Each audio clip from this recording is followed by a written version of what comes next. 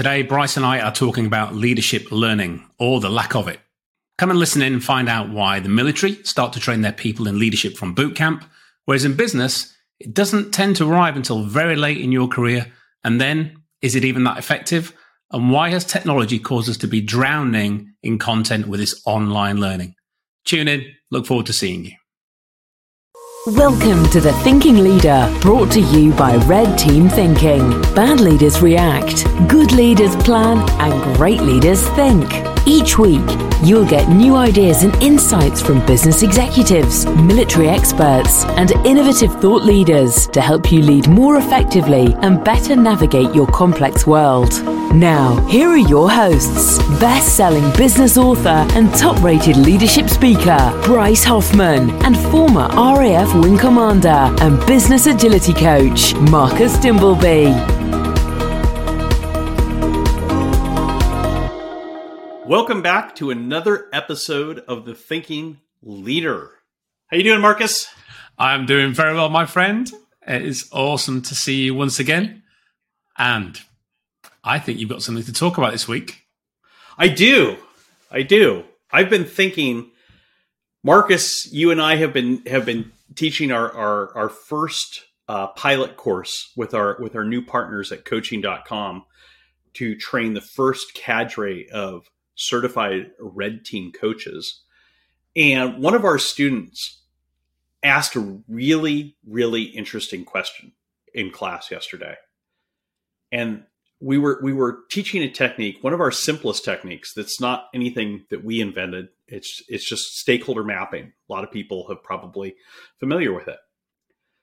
And it was going really well. And one of our students during a break said, you know, I learned this in my MBA course, and yet I never use this, and nobody I know uses this. Why is that? And it raises a really interesting point, which is that a lot of the things that we teach as part of Red Team Thinking, not all, but a lot of the things we teach as part of Red Team Thinking are not that different from things that people probably did learn in business school, but they don't use. And what I said to her was because when people are going through these courses, and I taught at the executive MBA program at Haas School of Business at Berkeley, a lot of people sadly are not really there to learn and to really take the tools they're given and internalize them. They're there to get a piece of paper that is going to advance them to the next level in their careers. Boy Scout certification. Right, except I still remember all the stuff I learned in Boy Scouts. I mean, you know, it's useful. You give me someone who's lost a limb and I could put a tourniquet on that like nobody's business. That's the thing, though. It's like, but it's interesting you say that, because, like, I mean, I took that stuff as a kid really seriously. Like when I was learning it, like, you know, oh, this might save somebody's life someday. And I think that when you're learning these things in business school, a lot of the times you're not really in the headspace of wanting to learn how to become a better leader, wanting to learn how to become a better executive. You're in the headspace of trying to check a box and climb to another rung of a career ladder. I don't know. What do you think? Yeah, no, I totally agree. And we've spoke about this before, where if you go on these training courses, it's often just to tick a box. It's that mandated, we have to give X amount of hours per year to our employees, and then off they go. And the learning from that is so minimalistic, and the application of it back in work the next day or the following week, non-existent. Isn't it? It's just like, well, might have been a bit fun, might have learned something that was interesting, but actual applicability and effectiveness of it to help you be a better operator, whatever it is you do in your role, just doesn't manifest. And I think that's what we've seen so often, is not even at the end of our training. It's like the next day, isn't it? You won't believe what I did today. What? Yeah. I was using that thing you told me yesterday. How does that happen? I mean, this class we did yesterday, we're halfway through this program, and almost everybody's used at least one of the tools that we've taught them, and has been coming back and saying how much of a difference it made in their work with their clients and things like that. And I think that's really important. I mean, we've worked hard to make sure that everything that we teach is immediately applicable, like the next day, if not the same day. And I think that's important, because what's the point of learning if it doesn't lead to anything? And it gets into also how you teach things, because, you know, this is something, as you know, I said during class when we started this discussion yesterday about this, is that, you know, a lot of what we teach is applied critical thinking. I was a philosophy major. I was a double major in philosophy and anthropology, as you know, and I mean, I learned a lot about critical thinking as a philosophy major, but none of it was taught in a way of, here's how to use this in your life to make better decisions. It was all taught in a very theoretical way, like, you know, Socrates came up with the Socratic method, and, you know, this led to this strain of Western philosophy and stuff, which is all very interesting. But what's a lot more interesting and a lot more powerful is, how can you use the tools that Socrates pioneered thousands of years ago to make better decisions as a leader today in your business, in your organization, in the military, wherever you're at, yeah, exactly. Which you can. Yeah. Yeah. And what we're often seeing is, though, that the type of delivery of this learning is often PowerPoint heavy. It's one way. You're sitting listening to the subject matter expert who deeply knows their content, and they're conveying that in a way that they expect everyone else knows it. And if you're not having that, what we call that pedagogical learning experience, where you are, you know, immersed, you're learning, you're doing, you're questioning, you're challenging yourself, you're being challenged by your peers, by us, and they're challenging us. That's what I love about these sessions. You know, you and I always come away afterwards and go, we've learned so much today. Well, that's why we're having this conversation. I mean, that was a real eye opener to me when she asked that question. And you're right. You know, it's interesting. The very first full Red Team thinking course that I did, which was for a Fortune 20 companies before you and I started working together, the very first cohort that went through that at this corporation, half of the people in the first training program had the year before been sent by the company to Oxford to go through Shell's strategic planning, Shell's scenario planning course, which is a great program. I mean, I would love to go through the scenario planning course at Oxford. It's really cool from what I heard of it. And obviously scenario planning is a very powerful tool that I fully recommend people use. But after the course, the head of learning and development at this company asked those people to rate their experience with Red Team thinking versus what their experience had been with the Oxford course. And they shared the results with us, and they were almost identical for each of the half dozen people that were surveyed for this. They all said, we loved the scenario planning course. We loved this opportunity to study at Oxford. We learned a lot of really cool stuff about theory, of strategic planning, of understanding risk. But when we got back to our day jobs, we really struggled to figure out how to apply what we learned at Oxford. And you know, some of them said, we're still struggling to figure out how to apply what we learned at Oxford. One of them said, I haven't applied anything I learned at Oxford yet, even though I really enjoyed it. Whereas they all said that what they learned in just the first few days of our course, they were already using every day.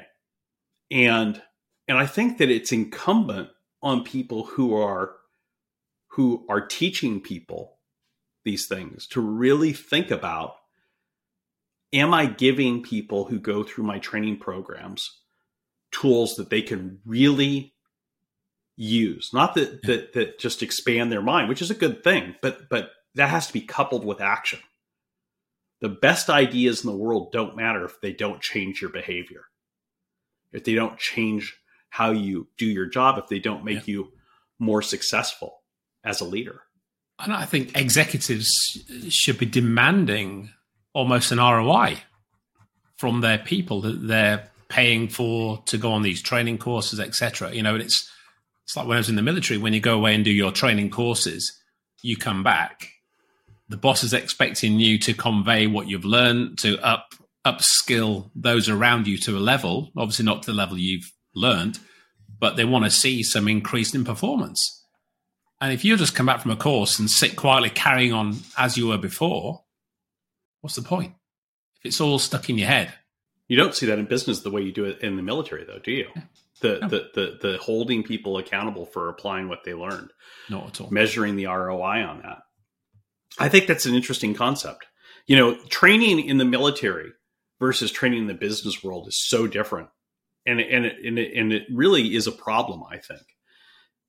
When I was at Fort Leavenworth, when I was at the Command and General Staff College going to the Red Teaming University, I had lunch every couple of weeks while I was there with General Bob Brown, who is the commanding general of the Command and General Staff College, and really interesting guy. Really looked forward to my lunches with him.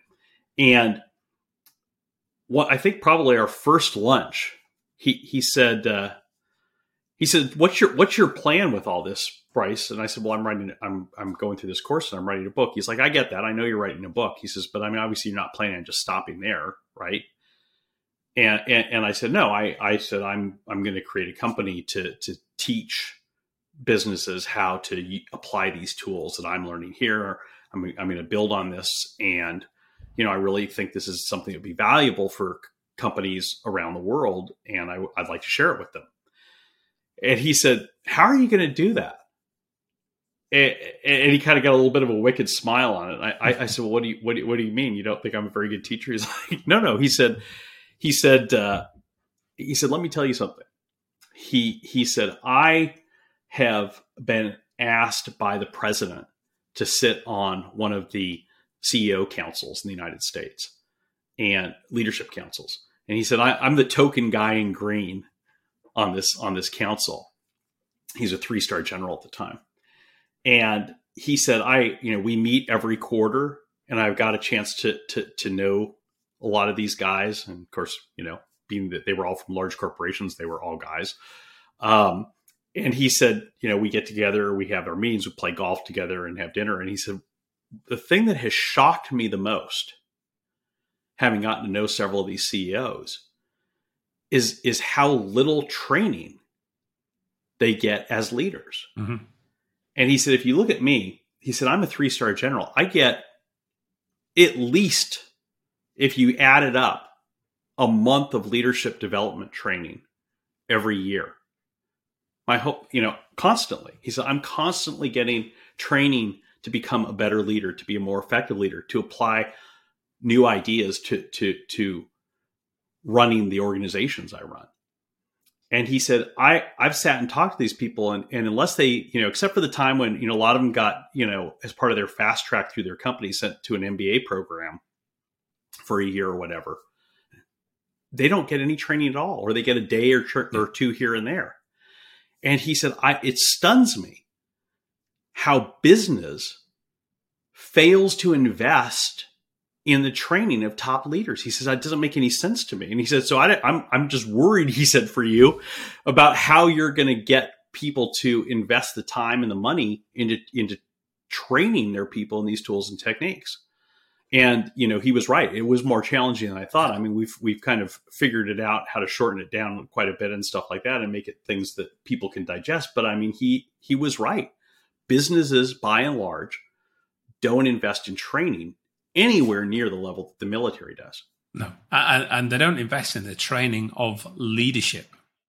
And I think that's the pivotal difference between those two military and business entities, is that military is, you know, the foundation is leadership of the military, and we focus on growing and enabling future leaders from the minute you arrive at boot camp.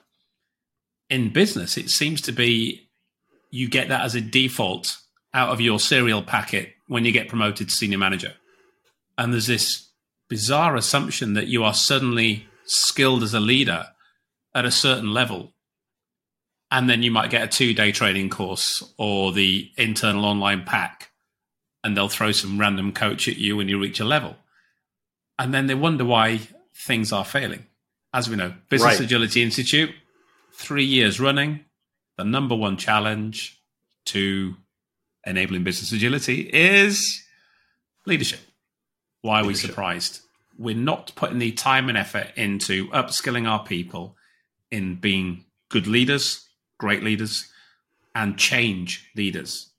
And I read an article today saying that there's a growth of having chief transformation officers at the table in the C-suite. And that's unheard of.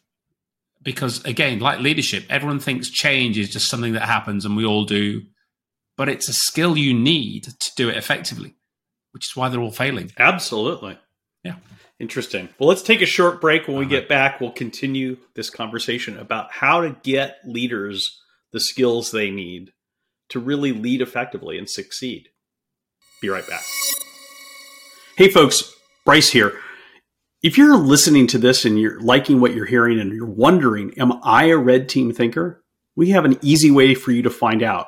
Just go to the show notes, click on the link there to our free assessment to find out if you are a red team thinker and what you can do to think more effectively, to lead more effectively, and to make better decisions faster in your complex world. Like I said, the link is in the show notes, or you can simply go to our website, redteamthinking.com. Check it out. I can't wait to see how you score.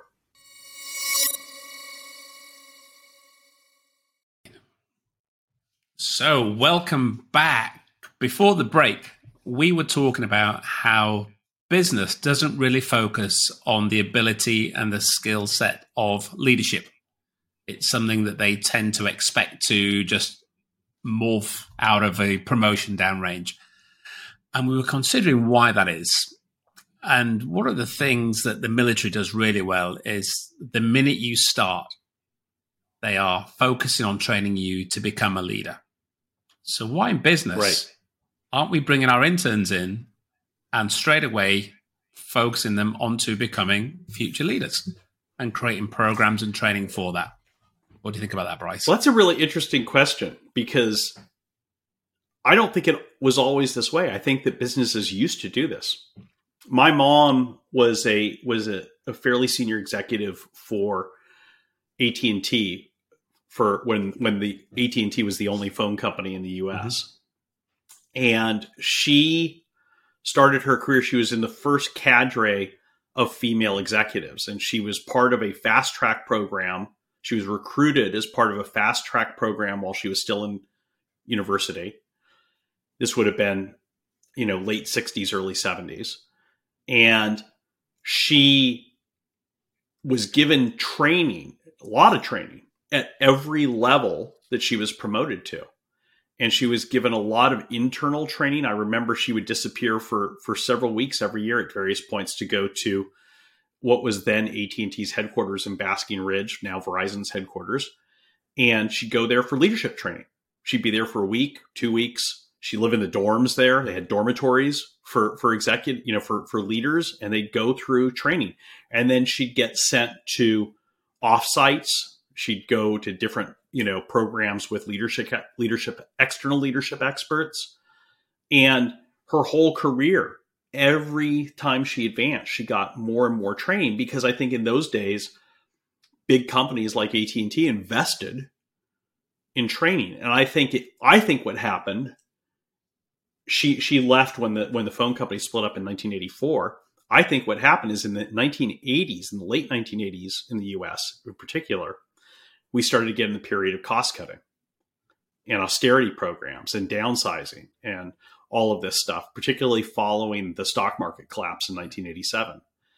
And what's an easy thing to cut? What's the easiest thing to cut? Is training. Easiest thing to cut is training. And so as companies got leaner, as they downsized, as they looked for efficiencies, I think that what most of them excised almost entirely was executive training. Yeah. And then, we also saw the rise of executive MBA programs then in the 1990s. And so this became a way to solve the problem, which is that instead of having this ongoing training and support that used to exist, when somebody reached a certain level in their career path, you let them go and take an executive MBA program and problem solved. Now they're a leader. They're good for the rest of their career. Yeah. I think that tied in with this journeys you're talking about through time is also technology. How many organizations have we seen and worked with where they have this online plethora of portal after portal for whatever training you need? It's a smorgasbord. Go and take your pick. And there's too bloody much. Poor people in the organization are like, I don't know where to look. I don't know what's relevant. I don't know what's useful for my role, my future. But hey, head of L&D telling you, we are swimming in content here. What more do you need? And I think that's a problem.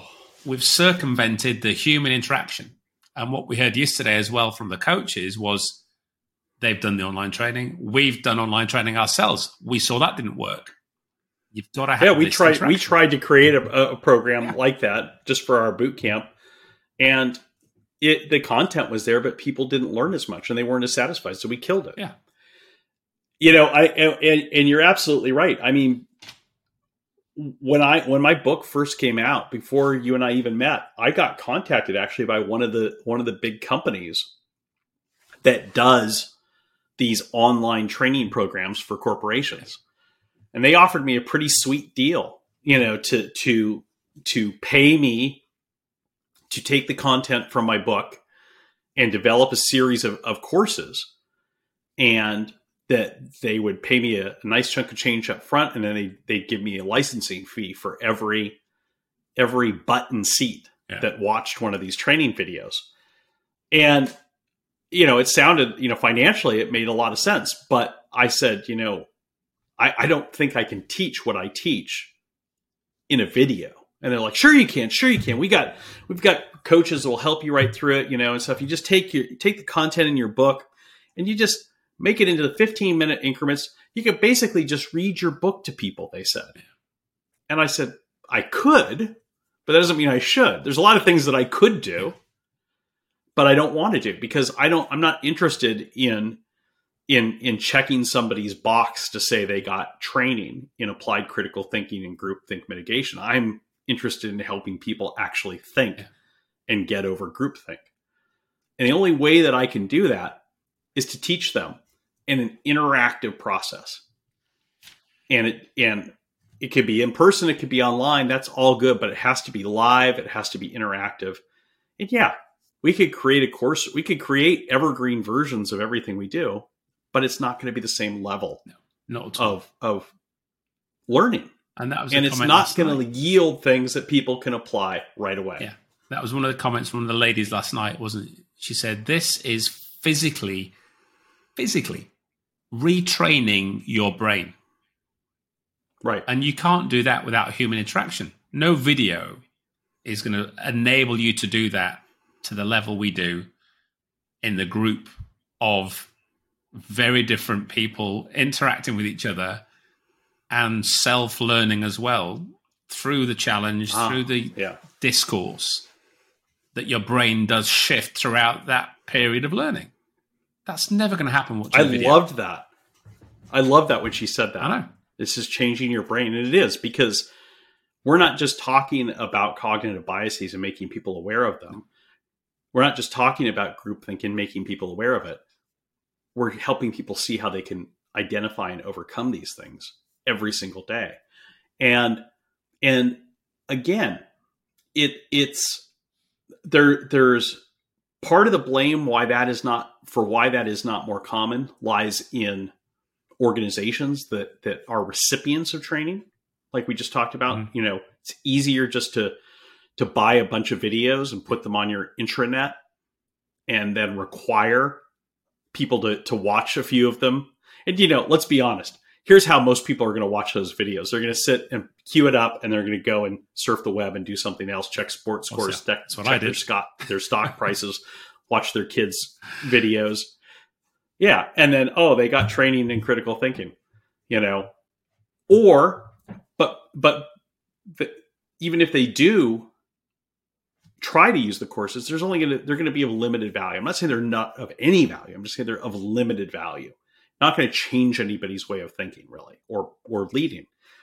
But there's also an onus on the people who, the subject matter experts, the thought leaders, whoever is developing training, to teach people in a way that they can really benefit, that's immediately actionable.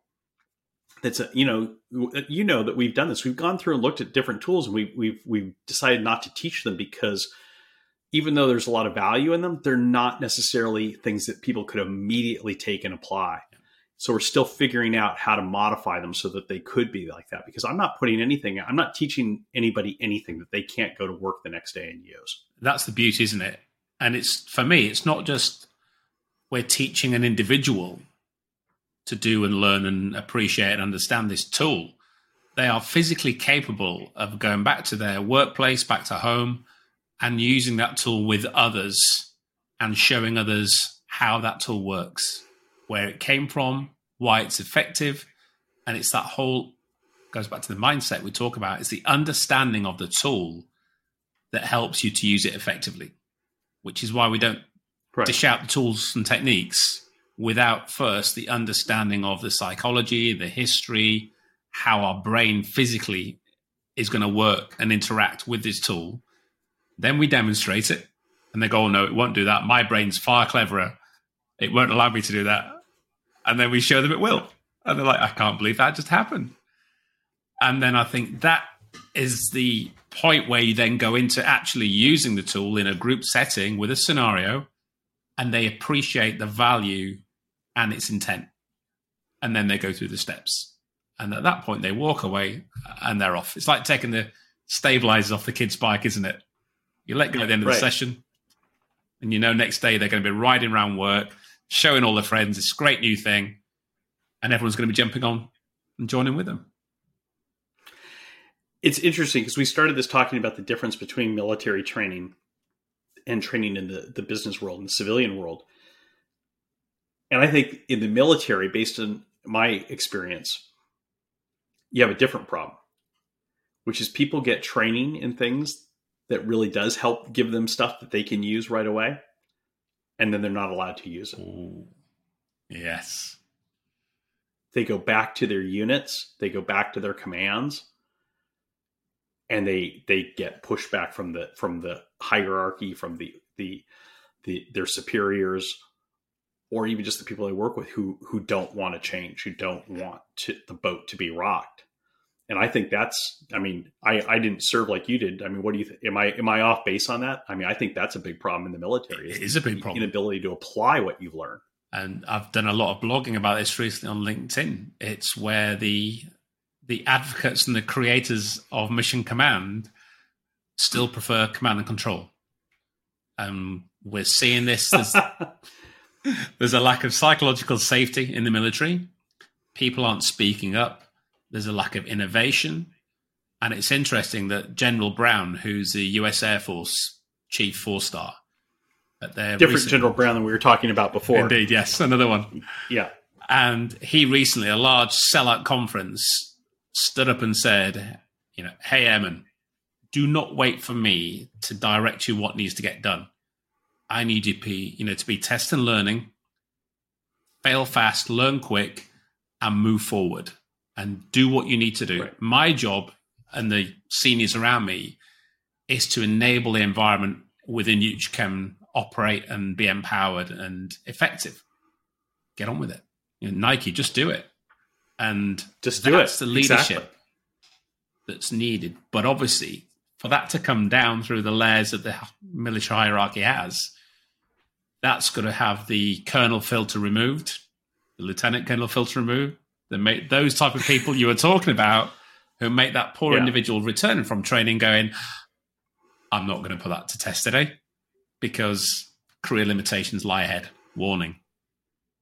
Yes, absolutely. I worked for a paper, I won't say which one, at one point in my career as a journalist that actually did a good job of investing in professional development. They would send us to courses at the journalism school at Berkeley, it was in the Bay Area, to become better reporters. Every year we get to go spend a few days taking courses. And the problem is that you come back all excited with what you'd learned. And you come back to the newsroom and like, hey, I want to do a story. I want to go, look at it this way. Here's some cool things I learned about a different way of thinking about how we can do a piece on this. And every time the editor, your boss, would look at you and say, I need you to go to write this story. I don't have time to hear about this. Go back to your desk, write these 2 stories. Here's your deadline. We'll talk about this later. How deflating did that make you feel? Hugely deflating. Yeah. And that's the thing it's so interesting. When you unpack it, there's so many things that have to go into making good learning. You've got to have a willingness of the organization to invest in learning.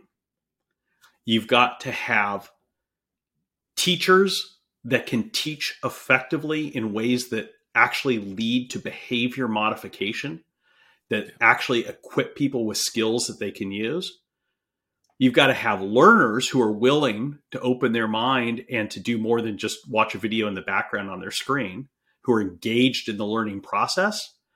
And then you've got to have managers that are willing to let people apply what they've learned. That's the secret sauce right there. It is. That's a great list, and you have to have them all tick, tick, tick. Otherwise, it's not going to manifest. There you go, folks. We've given you the secret to great learning.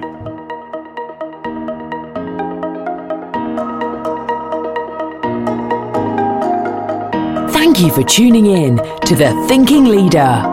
Check the show notes for more information about the topics covered in this episode. There, you'll also find a link to our free assessment. Click on it right now to find out if you are a Red Team thinker with a Red Team culture.